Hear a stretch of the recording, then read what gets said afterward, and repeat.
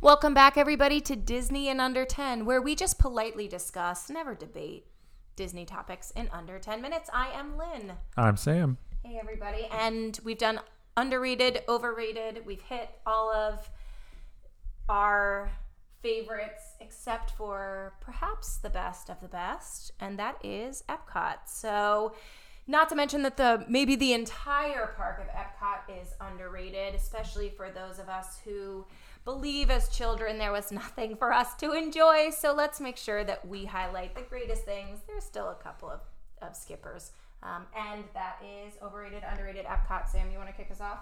Sure. Yeah, the entire park is underrated, but we found a few overrateds, which I think you'll agree with. The first underrated, I'm going to go with the exit area in the Finding Nemo ride, which sounds strange if you haven't been in there, but if you have, you know what I'm talking about. It is full of exhibits. It has an enormous, enormous fish tank where you can see manatees, fish, shark, kind of eel swimming around here and there. So it's great if you have kids. It's air conditioned. It's carpeted.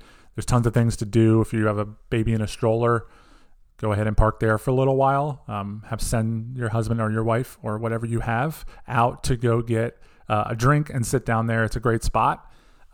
So I just like that area. I've had a friend who does not have any kids come back raving, saying that they hung out there for like 30 minutes. So if you haven't checked it out, ride the ride or don't ride the ride and just pop in through the back. It's through the gift shop. So something you may not know.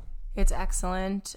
I think that there's nothing overrated at all about a air-conditioned spot where we just sit down on the floor. Let's be honest. There's not a ton of seating, but it is good rest stop for your kids to get out of the heat and to slow down a little bit. Underrated for me, other than, about 1,000 sweet treats and eating, is the character greeting spots all over Epcot. My daughter and me, I do love taking a nice character photo. Even as an adult, I think it's a not to be skipped about your Disney trip to get a picture with a character. And Epcot has some of the best in terms of very limited wait. So there is, next to Figment, the Journey into Imagination, there is the option to meet Joy and Vanellope right now. My daughter and I did that the last time we were there. It took less than 3 minutes to get our picture taken with both characters. There are dozens and dozens and dozens, in my mind, of princesses that you can meet in the Around the World Showcase. Meeting the princesses at Princess Hall in Magic Kingdom, you could wait over an hour to see Cinderella or Tiana. Whereas if you can play your cards right as you're walking around, you can see Aurora, you can see Belle, you can see Jasmine, and wait in a less than 10-minute line. It really gives my daughter and perhaps your children something to do as we enjoy the Around the World. I do think the character experience, you get a little bit more time to chat, good costumes. All in all, I think if you want to prioritize an autograph book, Epcot is the right park to do it in. I agree. So when you go to other areas, it feels like you have to plan it out. But for that, you can just walk around and they just kind of pop up. And it feels like very organic as opposed to having to schedule your time around it. So I also really want to highlight that I think you get some really excellent pictures, right? When you're meeting Alice or Mary Poppins back in the UK garden, it's beautiful. It's very nice. You can meet Mulan in China, or sometimes we've seen Snow White standing by the wishing well in Germany.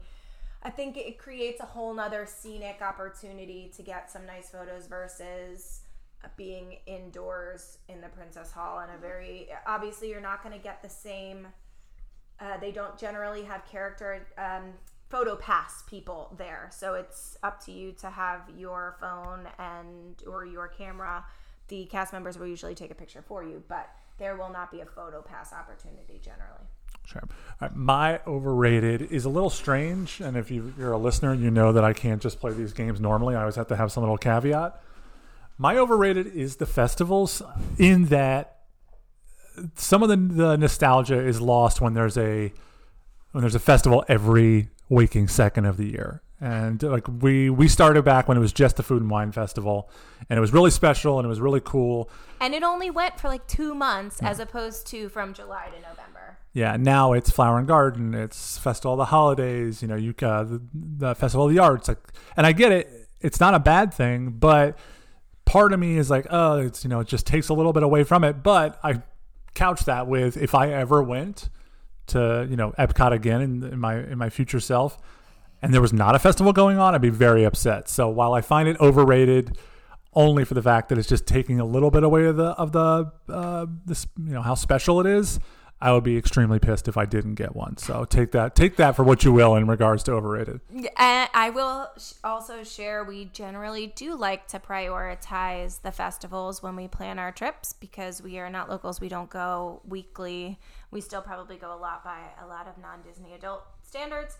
However, we often don't prioritize sit-down restaurants in Epcot as much because we do so much eating of the small plates. So I do think there are some restaurants we've been really excited to go back to or to try for the first time, and then we imagine ourselves filling up on all the really good festival booth food, and we miss out on those opportunities. So maybe we just are doing it wrong, Sam.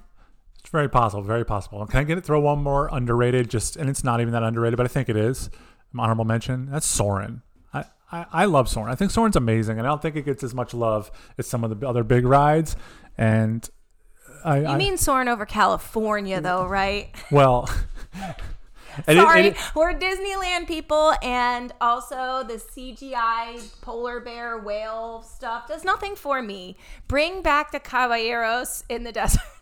I'd really, for the life of me, I have no idea why Disney. I mean, I guess the polar bear plunging, that maybe makes a little bit of sense, but the flyover of the Taj Mahal, and you can clearly see the people are fake.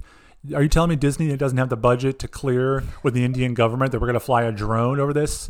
That is a capturable shot that is extremely lazy to me. That does not need to be CGI. So I just want Soarin' over California. Soarin' over California is the best. And I kind of want it in Condor Flats in Disneyland too. I don't know if I need.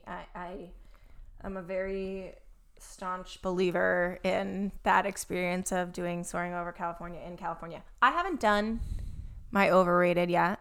Sam jumped in for an honorable mention. I was like, we have 4 minutes left. I feel like we're flying.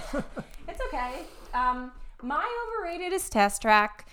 We've talked about Test Track before, maybe on the podcast, maybe in our posts at the Grand Fundmeister. Test Track is a poor man's Cars. Radiator Springs is the same technology and a much better theming experience. I realize some people like to say that Test Track had to walk before Radiator Springs racers could crawl, or crawl before that, right? I did that wrong. Reverse. Cut that, snap it, reverse it. However, waiting over an hour for Test Track, which frequently breaks down, and perhaps it is my perception, I don't recall Radiator Springs breaking down for the lengths and frequency at which Test Track will. It is not worth it. Just go back into World Showcase, do some of the things that have no line. Watch the shows in China with the acrobats and the magicians. Go to Japan, see the drummers, watch the janitors in Canada. There's a lot better entertainment than the hour that you're going to make your kid sit in a line to ride in a car at 60 miles per hour, which you probably had to do to get to Disney World in the first place. Yeah, Test Track is very, very passable, in my opinion. There's so many things you can... Yeah, for sure. Epcot has really diversified some of its ride experiences in the last couple of years with Remy, with Cosmic Rewind, so I'm sure that's driving the Test Track down a little bit. But there's also other rides that you can go on that take 10-15 minutes to wait, or things that you can do. Go shopping in Japan, walk your kid around and pick out some overpriced Mario. That is an excellent shop. Underrated shopping merch experiences in Epcot. I just skip that 90-minute wait where the ride's going to break down anyway. One more thing for the kids. If you haven't tried KidCot, it's actually pretty legit. It's just a little scavenger hunt through all the countries in the showcase, but it actually gives them something to do. So you can pop into Morocco, get yourself a beer at the bar while they're looking in the Turkish bathroom for their sticker to add to their book. So our kids loved it. It's something to keep them occupied. Epcot is for kids. Don't listen to what people say.